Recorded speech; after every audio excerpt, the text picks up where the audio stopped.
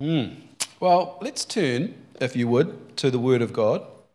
And I'm going to read you something from Galatians chapter 1, verses 6 to 10. Big welcome to those who are watching online. Hope that you follow along, that the Scriptures speak to you today as we come around God's Word. Paul writes this letter to the church, and I believe this is a warning to the Christian church for today. Paul says, I'm astonished that you're so quickly deserting him who called you in the grace of Christ and are turning to a different gospel. Not that there is another one, but there are some who trouble you and want to distort the gospel of Christ. But even if we or an angel from heaven should preach to you a gospel contrary to the one we have preached to you, let him be accursed. As we've said before, so now I say again, anyone preaching to you a gospel contrary to the one you received, let him be accursed. An uplifting scripture to begin this morning's message. Who is Paul writing to? Well, you know that because the heading is on the page or at the top of your screen if you're following it. It's the letter to the Galatians, the church in Galatia. And Paul and Barnabas went out on a missions trip. They were sent out. And you can read that. Your homework is to read that in Acts chapter 13. They were sent off by the church in Antioch and they said, go and let people know about Jesus.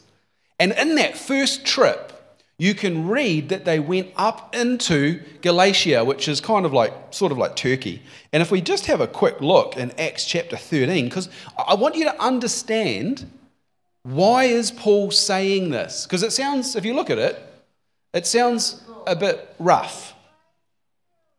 And it's about to get rougher. But in Acts chapter 13 and 14, you see Paul and Barnabas and their team, they go on this missions trip. But I want you to also see that it wasn't plain sailing for them while they were there. When they come into this area, there's several cities that they come to, we can see them. But have a look in Acts chapter 13 and verse 44. It says welcome Simon. Simon loves to come to church and worship God. You are welcome, buddy. He missed the music. He hates it when he misses the music. It's okay, Simon. You enjoy what God is saying. On the next Sabbath, almost the whole city came together to hear the word of God. But when the Jews saw the multitudes, they were filled with envy and contradicting and blaspheming, and they opposed the things that were spoken by Paul. So here we have Paul going in to share the message of Jesus, and the locals are like, oh, no, you can't do that. And they oppose them and they blaspheme them. Verse 45, it says they spoke against them and they opposed him. And you could also see in chapter 14 that they went on from that city, and that says, and look, in Acts 14 and verse 1, look at this. It happened in Iconium that they went together to the synagogue, and so spoke a great multitude of the Jews and the Greeks. So it happened again. They went down to Iconium, and the same tactics, the same distortion, the same diversion happened again. It says that they rose up against them. They rose up against them and they would say, these people are not speaking the truth. This is the audience that Paul is writing to in this letter. The people that he came to and just shared the message of Jesus, and yet they were living in this region where there was just tension and opposition. And many years later, it's probably, or actually I can't remember, several years later, Paul writes them a letter and he says, what is going on? I'm astonished that you're so quickly deserting that message that I shared with you, the gospel. But it gets a little bit harsher. If you want to have a look at Galatians chapter 3, Paul says, you foolish Galatians, who has bewitched you that you should not obey the truth, before whose eyes Jesus Christ was clearly portrayed among you as crucified? Did you receive the Holy Spirit by works of law or by the hearing of faith?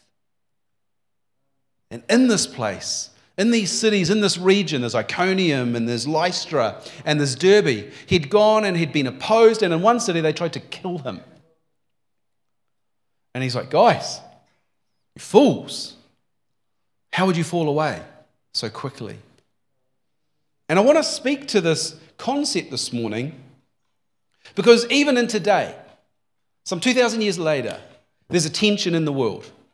And the tension in the world is that we would be diverted from truth. And so today's message I want to share with you is called the risk of diversion.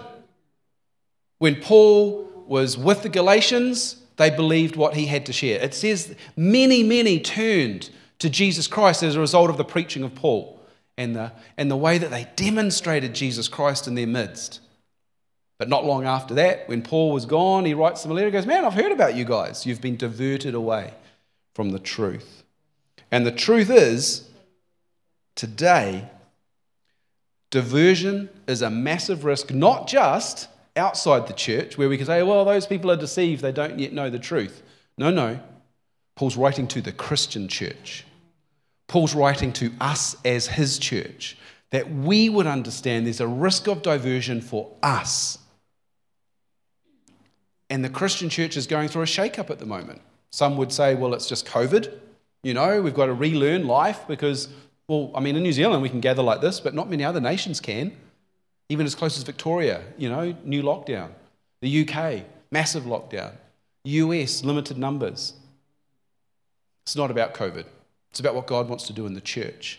He wants to speak to the church and say, look, you've got to stop performing out your faith and start prostrating yourself before me, because that's what church looks like. If you read the context of what he says in Galatians chapter 3, he's saying, who would say you would have to circumcise yourself again to be accepted by God? That is not the truth that I preach to you under Jesus Christ. And the thing about deception is when you're deceived, you don't realize you're deceived. Or if you think you're on the right path, but you've been diverted by 1 degree, how many know the longer you walk off course, the further away you get from the true path? There's a risk of diversion. The Lord spoke to me about this recently. As a leader, I think I've shared this with you before, I'll say it again. As a leader, people look to you for answers to problems or questions they have that they can't solve themselves. And leading the church, we've got to come together as eldership, and we've got to make decisions about where God is leading us and what he would have us walk into. And I've been guilty of saying, man, if only I could just find the answer. If only I had the silver bullet, the solution, God's answer for this season for our people. And the Lord really corrected me, lovingly as a father does. He chastised me in a loving way, and he said, looking for a solution sometimes means that you lack faith. Because sometimes the best answer we can have is to allow God's process to work in us and through us and around us. How many times in the Old Testament did God's people try and re-establish protocol in order to speed things up? And God punished them for it. Why? Lack of faith. Galatians 3, what you are doing will not earn you the credit of righteousness, your faith will. You foolish Galatians. There's a risk of diversion. That even we would walk away from the path God had for us and therefore walk away from his process. It's true in the church more than it's true in the world. And I want to speak to that today. I want to speak about what I see as key risks of diversions, key diversions that are prevalent in this culture in this day and age. And I hope I don't bore you with the research, but the reality is it's a risk for all of us. Because we live in this place called earth, we're not yet in heaven. The kingdom of God is here, but not yet. And in theology terms, that means that Jesus Christ has made it all available, but we might not walk in it all. Is there complete healing in the fullness of Jesus Christ and his death on the cross? 100% I agree with that. Do people still get sick and die? Yes. Why? It's just not the fullness of the kingdom of God yet in our midst. Does everybody believe Jesus Christ is Lord and Savior? No. Do you get fully, completely healed emotionally, spiritually, and physically the moment you receive Jesus as your Savior? No. Why? Because God's got a process for you. So we live in this tension. And because of the nature of mankind, because of the fallen nature of mankind that had to be redeemed, there's a constant gravitational pull that pulls us away from God's reality. And the truth is, we're probably not focused on God's reality as much as we should be. In 1940, a man who you may have heard of wrote this in a book called Mere Christianity. His name is C.S. Lewis. He writes, if you read history, you'll find the Christians who did the most for the present world were just those who thought most about the next world. The apostles themselves who set foot on the conversion of the Roman Empire. The great men who built up the Middle Ages, the English evangelicals who abolished the slave trade, all left their mark on earth precisely because their minds were occupied with heaven. It is since Christians have largely ceased to think about the other world that they have become so ineffective in this world. C.S. Lewis writes, if you aim at heaven, you get earth thrown in. If you aim at earth, you get neither. 1940, he wrote that. So today I want to just point to this culture of earth that tries to drag us away from the reality of heaven. There's a gravitational pull. It's the sin nature of humankind that's not yet 100% completely redeemed in the fullness of Christ. And you can see it on the screen there. I hope you can see it at home. We've got this propensity to avoid God. Remember, Paul's, in the book of Galatians, Paul's writing to the church. There's a search for relevance, search for acceptance, and a growing nature that's exposing what we call self-actualisation. That is me discovering who I am and becoming a better me on my own. Self-improvement by self-effort.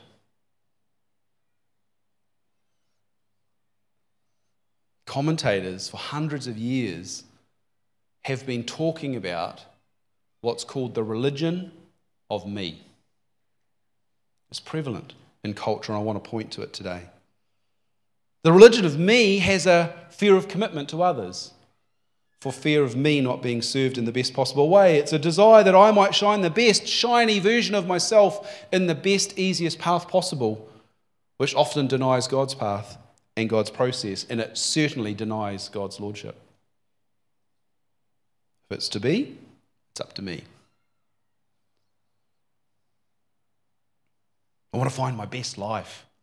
People often tweet or post on Facebook. But God is absent in that usually. This is the pull away. Now, in the early church, we have a contrast. We can see the contrast here in Acts chapter 4. And I've been speaking out of the beginning of the book of Acts the last few weeks because we've just been going backwards and forwards and reading and praying through it. And I love the community that was created in the beginning in the early church and the new church as Jesus Christ, we spoke of weeks ago, had promised the Father would send empowerment from on high. And empowerment for what reason? And as they gathered in the baptism of the Holy Spirit and the message of Jesus Christ was proclaimed, Jerusalem was transformed. But it wasn't to be contained in Jerusalem. In Acts chapter 4, you can see the references on the screen. Acts chapter 4, in the first 4 verses, you can see that they came under persecution. Peter and John were caught up in the rulers of the city, and they said, look, what have you done to create this disruption from our normal? And they pulled them in. It was almost like we're going to arrest you. We haven't charged you, but we're going to arrest you, and you're going to come under our authority, and we want to say that you shouldn't do this. Look at verse 10. Let it be known, and all the people of Israel, by the name of Jesus Christ, whom you crucified, God raised up. By him, this man stands here before you. That was the testimony on their hearts. Regardless of what happened around them, regardless of what they were told, regardless of the controls or the pull away. The Jewish Sanhedrin wanted them to deny resurrection because it wasn't in line with their beliefs. They wanted to stop this message because it was pulling people out of their tradition. And Peter says, no way. Look at this, what's quoted on the screen. Whether it's right or wrong before God to obey you, you decide. For it is impossible for us not to speak about what we've seen or heard. This is the contrast, the example of who we are called to be. I want you to observe three things I've written here. Firstly, persecution, suffering, or hard times are normal for believers. I preached on that in December last year. You can go and find it. It's part of the Church Without Walls series. Secondly, at all times we must lift up the name of Jesus. And I'm going to talk about that today. Not just with words, but with our lives. Demonstration of who Jesus is.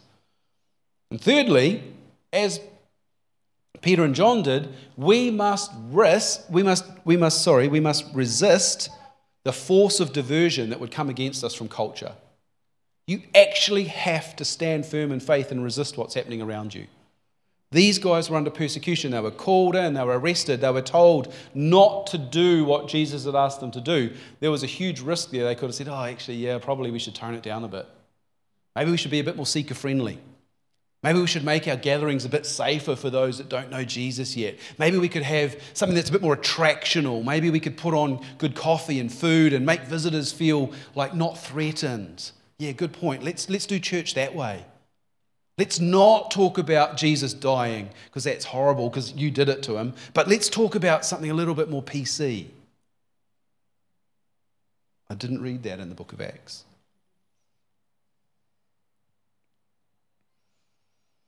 Tom prayed out of Acts chapter 4 in our prayer meeting this morning, and he prayed through the passage in Acts 4 where they were praising God for what he had established through the prophet David and then through Jesus Christ. And I just want you to notice in verse 29 to 31, this is their prayer, and may this be your prayer. I didn't add this to the screen, I just added it this morning. Now, Lord, look on their threats and grant to your servants that with all boldness they may speak your word. By stretching out your hand to heal, that's God's hand, to heal, and that signs and wonders may be done through the name of your holy servant Jesus Christ.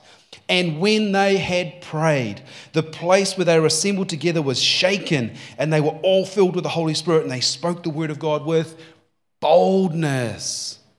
This is the fruit when we come under the lordship of Christ and we say we won't be pulled aside, we won't be diverted by culture, we won't be weak in the presence of persecution, but we will stand and proclaim Jesus Christ. Three things that I observed just in those verses. Firstly, it's really important to praise God in the midst of uncertainty. Remember when Paul and Silas were in prison, in the dungeon, with the rats, with no hope? What were they doing in the middle of the night? Worshipping, praising. Secondly, we must earnestly desire to see more of God's power in our midst. Please do not limit God by your current experience of what's happening in your world. If your faith is limited to your current experience of God, then you're missing what God might want to do tomorrow. We should always hunger and desire for more. We should always desire to see God move in us and through us. We should always desire to have a conversation with someone that leads them to go, well, how has Jesus changed your life then? We must always desire to see God's power in our midst. And finally, just out of this passage, one of the things that just struck me this week, again this morning, was prayer is what brings God's power. A praying church is who sees God's power. So in our day, I would say the risk of diversion is very high. But praise God for his word, which gives us an example of how we could live. But what of the diversion? I just want to point to two risks today, just two. We could speak all day on the degradation of society and talk about some of the theories that are going around, but I just want to talk about two. I want to quote some research, and I'm going to leave it for you to judge yourself. Please don't judge others. You're not qualified. None of us are. Just judge yourself. The first one is what's called individualism. There's been talk for many, many years, 50 years or more, of what we call a postmodern society. And a postmodern society is one who promotes truth as relevant to themselves. What's true for me is what defines my life. What's true for me is what defines my decisions. I will decide what is true, and I will act on that basis. I will not accept you telling me what is true. I will not accept the Bible as the ultimate truth. I will define which parts of it, if any, I decide are true. What is true for me dictates my decisions. But interestingly, you'll notice on the screen I put there that post-Christian culture inside the church. How can you have a post-Christian culture inside the church? Well, a post-Christian culture is nutted down in one simple sentence: the absence of the fear of the Lord. No reverence, no awe. We perform, we just don't prostrate ourselves.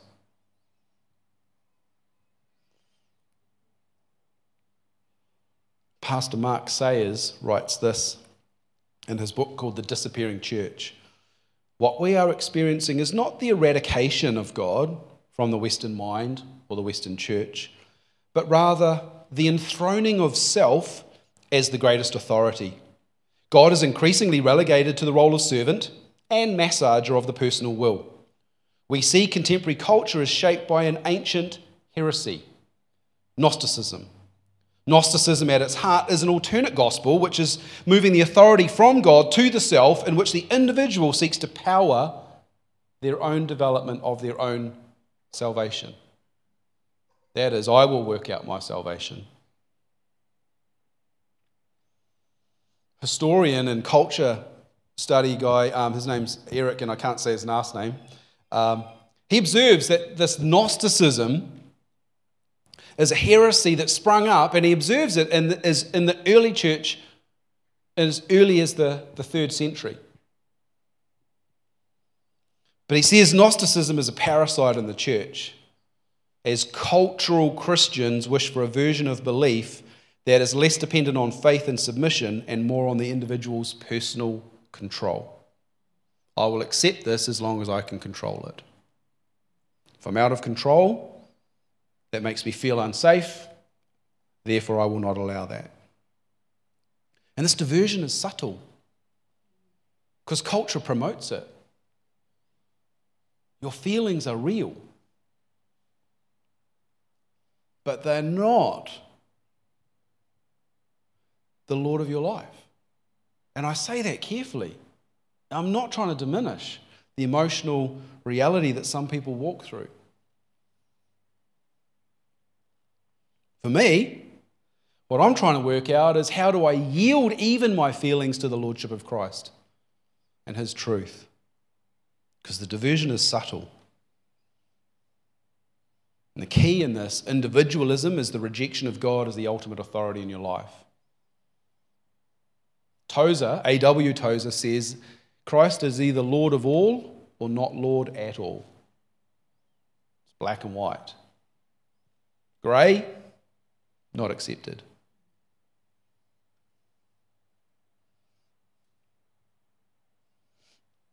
It's gone a bit quiet. The second risk I've called isolation. And this is massive. And it's made worse by what we've experienced the last 12 months. I think it's only accentuated and highlighted what's always been a problem, certainly in the last 10 to 12 years. Isolation says, I would rather be comfortable than follow my calling. I would rather have satisfaction instead of suffering. I will deny authority.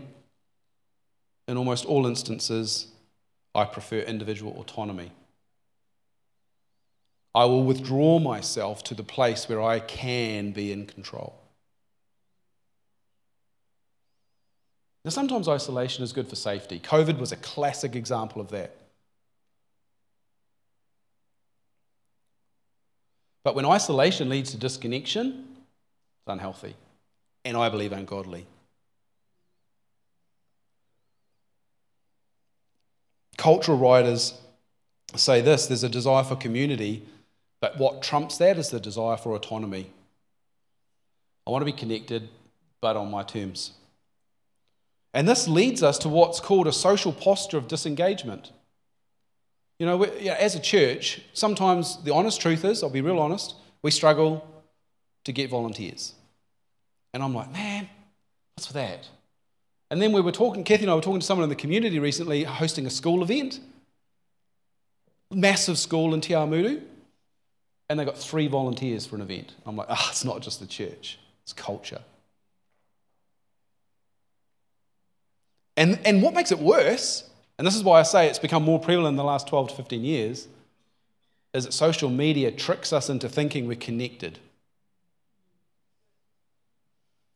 This guy here, his name's Jaron Lanier, he says, we believe we've accumulated thousands of friends.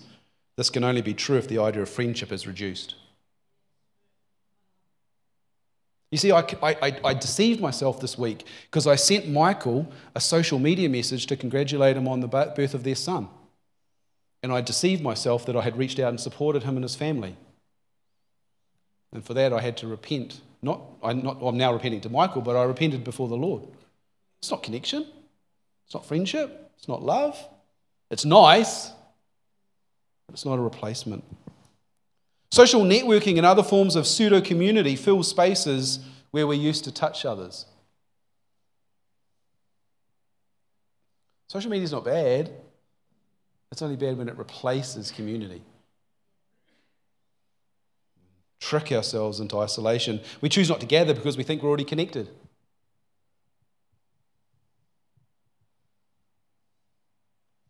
I would say this to you. There's a deception that is real in the church at the moment where believers think they can follow their life of faith and not be connected to the body of Christ. And I have not found any biblical evidence of that being true at all. I can find evidence in the world of it going really poorly for people. It's deception, it's diversion, and it's pulling people away from God's desire for their lives. People say they love church and yet they choose other activities as a priority. Last year I quoted you evidence from research that is done late last year that Christians attend church on average 1.2 times a month. Many Christians attend church 10 times a year. People that attend church 10 times a year still believe they're an active and valued member of a church community. That has become normal worldwide. Isolation. Isolation is diversion from God's intended plan for community. Would a hand be any use if it was cut off from the body? I had this conversation honestly with a friend recently. He's like, man, my life of faith has never been so rich. I'm like, so what? You sit at home and don't talk to anyone except Jesus. How is that helping you to be a light to this community or to contribute to the body of Christ?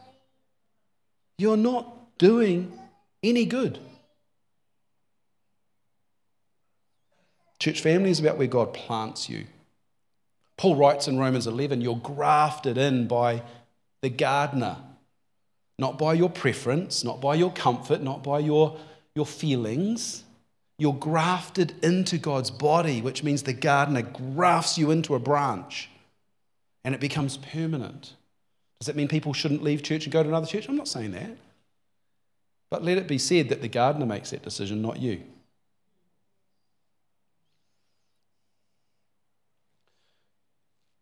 The denial of authority is something that's really interesting, and I have to be careful when I speak about this because as a church leader, I could be accused of self-promotion by what I'm about to say. So please understand that I have tried to prepare my heart in the best possible way to say that the rejection and the denial of godly authority in the church is killing the church. Am I looking for a bigger stage? No. Do I want you to worship me? No. But the lack of honour of God's appointed leaders in the Christian church today is destroying the church. And it's real in Te Aamuru. Last year, at the end of last year, one of the accusations that came against me was labelled man of God syndrome. The very fact that that phrase was used proved the accusation was unbiblical. Maybe next week I will preach out of Acts chapter 5. Do you know what happens in Acts chapter 5? Ananias and Sapphira come before God's appointed leaders of the church. And Peter says to Sapphira, the men who carried your husband's corpse away to bury it, their footsteps return for yours, and she drops dead. I think God's got a pattern which includes honour, submission, and authority. And part of our journey is to work out what that is. And I include myself in that too. Isolation is a risk, and it's killing our life of faith. So we've got to take a biblical response, a faith-based response. We've got to rethink, how do we live together in community? And just two simple thoughts to point to Scripture, and then I'll let you decide what you do with it. The first one I've called incorporation. So in reading books around modern church and culture and how do we be church, not just do church, one of the themes that comes through is this idea of incorporation. Now, by incorporation, I mean coming together. In the beginning of the book of Acts, you can see the reference there, Acts chapter 2. The end of Acts chapter 2 and right through 3 and 4 and 5 is a brilliant picture of the early church coming together and incorporating themselves and connecting themselves to one another. They were connected, they were committed, there was cooperation, and there was even covenant.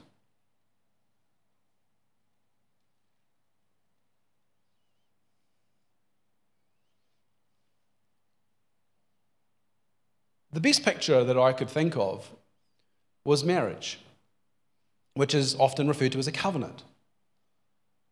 And the Lord reminded me of the concept this week with regard to covenant, and he said, son, do you remember that you cannot fulfill your side of our covenant? I was like, oh yeah. I mean, that's what the Galatians were trying to do. He goes, no matter how good you are, you can't fulfill your side of our deal.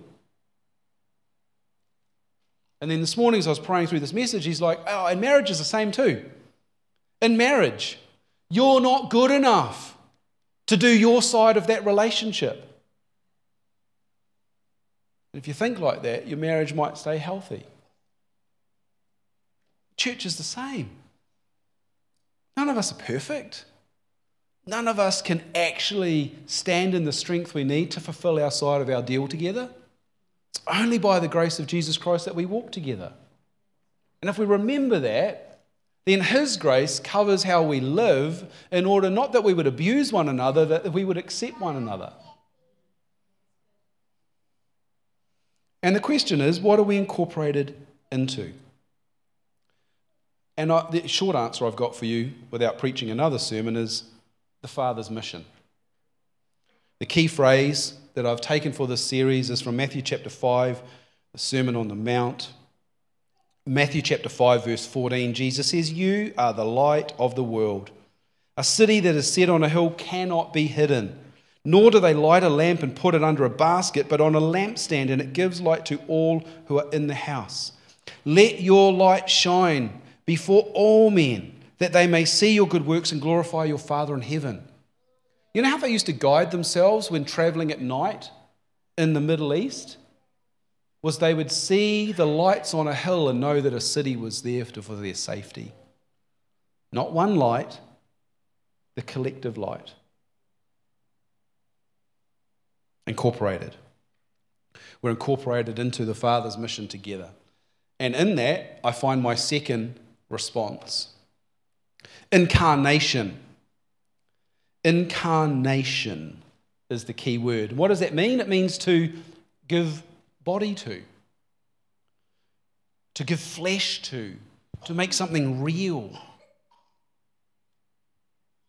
Jesus was God, is God, became flesh, was incarnated into flesh. I'm flipping that on its head and saying our responsibility, our response in faith is to reincarnate our faith, as in, let's put some flesh on it. We are called as sons and daughters of God. We are grafted into his family. We're embraced as sons. We're royalty in his kingdom, and in such, we should represent his kingdom well. Let your light shine before all men, that they would see your good deeds and glorify your Father in heaven. Let's represent him. But what about in the cafe or in the school or in your marriage? You should represent Christ, that you would embody Christ, that you would become like Christ, that what people see is Christ and his nature in you. That's what it means for incarnation. If we're disciples of Jesus, that means we're supposed to become like Jesus. We're supposed to walk in his footsteps, him as our rabbi, our teacher, our example, and we follow him. Jim Peterson says in his book called Church Without Walls, he says, we are to be an undeniable validation of the truth. Well, that's a high standard. We are to be an undeniable validation of the truth. Flip. Oh, I can't measure up to that. Not good enough, I'm sorry. And then he says this. He says, whilst we're to do that, we're not demanded to demonstrate perfection. In fact, just the truth of Jesus. He says there's probably greater power in being truthful about one's imperfections.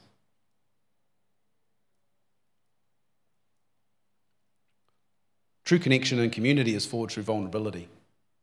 Vulnerability happens is when you admit your imperfections to one another. Confess your sins before one another, the Bible actually says. Not in a public forum like this, but in a one-to-one or one-to-few relationship. Vulnerability.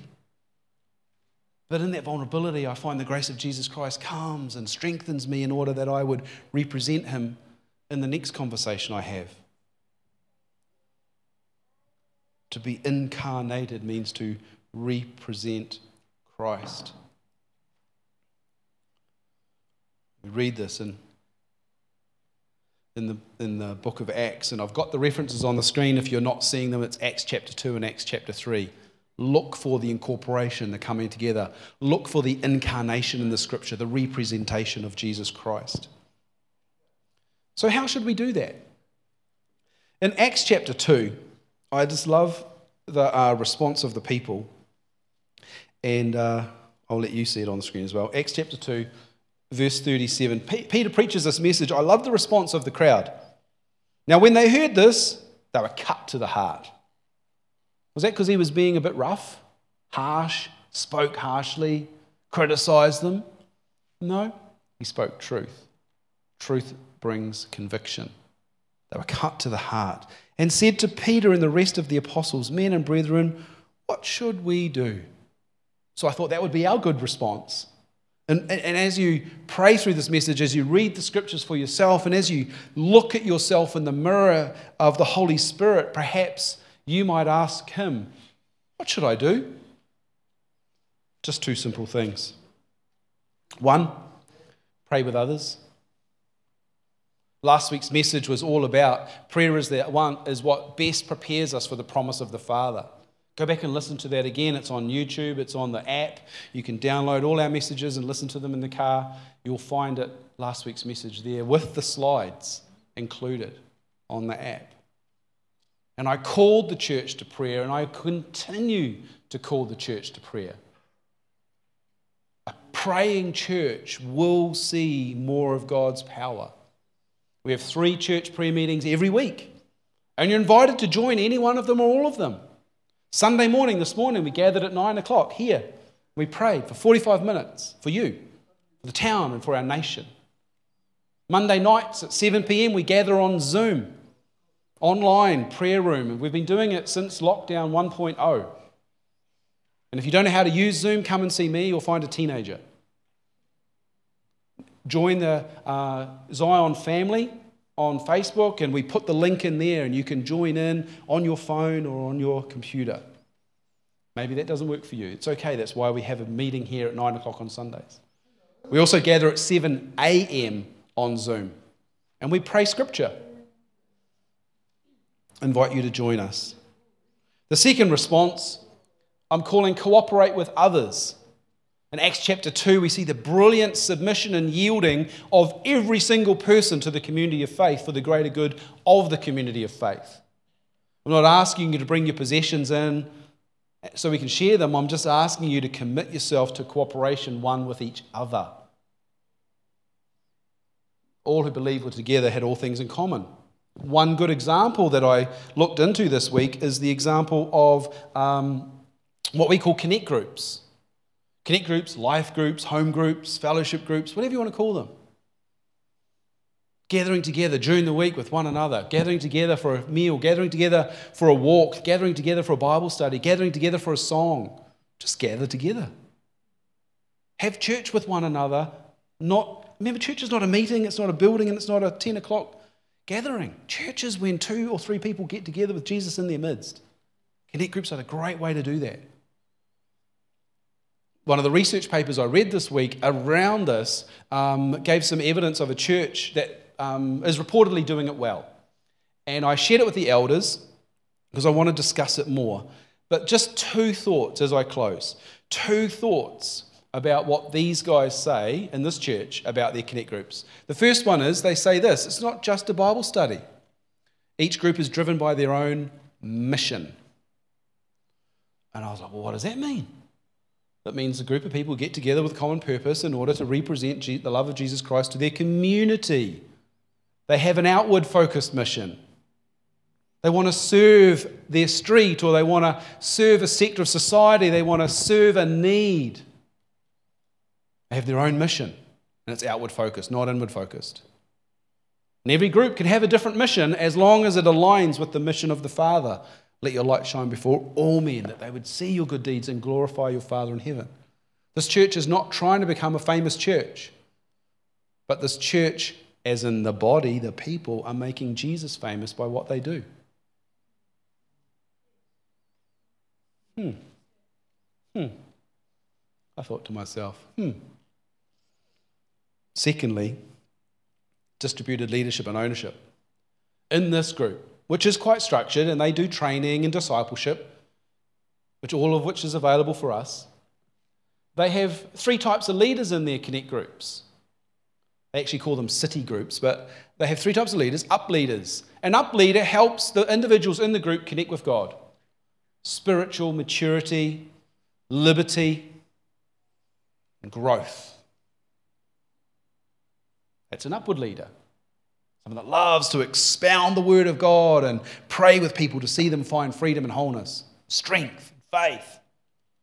They also have an in leader, and an in leader helps bring people in and help them to feel welcome. They're the ones with the gifts of hospitality and care and pastoral hearted.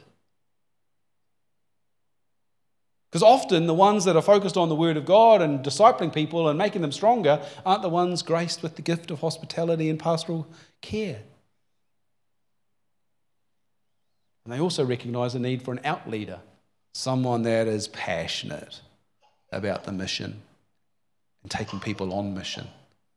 Hey, come on, let's go and let's love our street. Let's drop flyers and offer to mow lawns for the people in our street, Come on, let's go out, let's go out, let's go out. Let's take what we have and share it with others. I thought to myself, it's a good idea.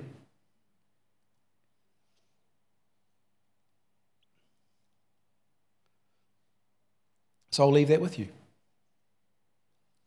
The church without walls is a church that fights and resists the diversion that is like a gravitational pull that seeks to distract us and divert us away from God's path and God's purpose and God's best for us. That fights the drag and the pull of society and culture that would promote individualism and isolation.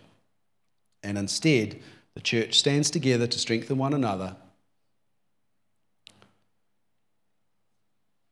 that we would be incorporated together as one, that we would be the incarnation of Christ, meaning we would represent Christ to those around us.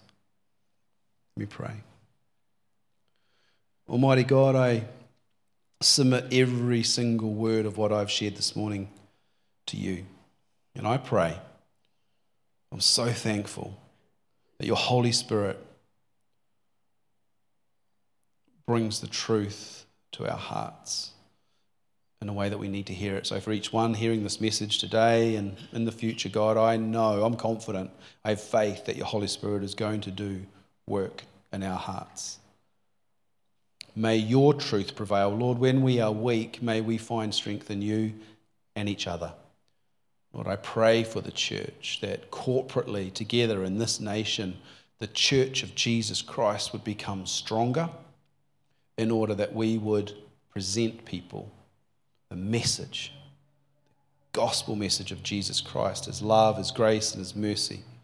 And that when we yield ourselves to that, we find a cooperative partnership with him that enables us to be the church without walls, that the message of Jesus Christ would go forth into this nation. Father, I bless each one here today that's with us in body and online. I bless them, God, that they would know that you are their friend, that you are leading them on a process and a pathway in order to see your purposes come to pass. And Lord, we submit to your timing, we submit to your pathway and the process that you have us on, that truly your work would be done in each of our lives. Bless them as they go. In Jesus' name, amen.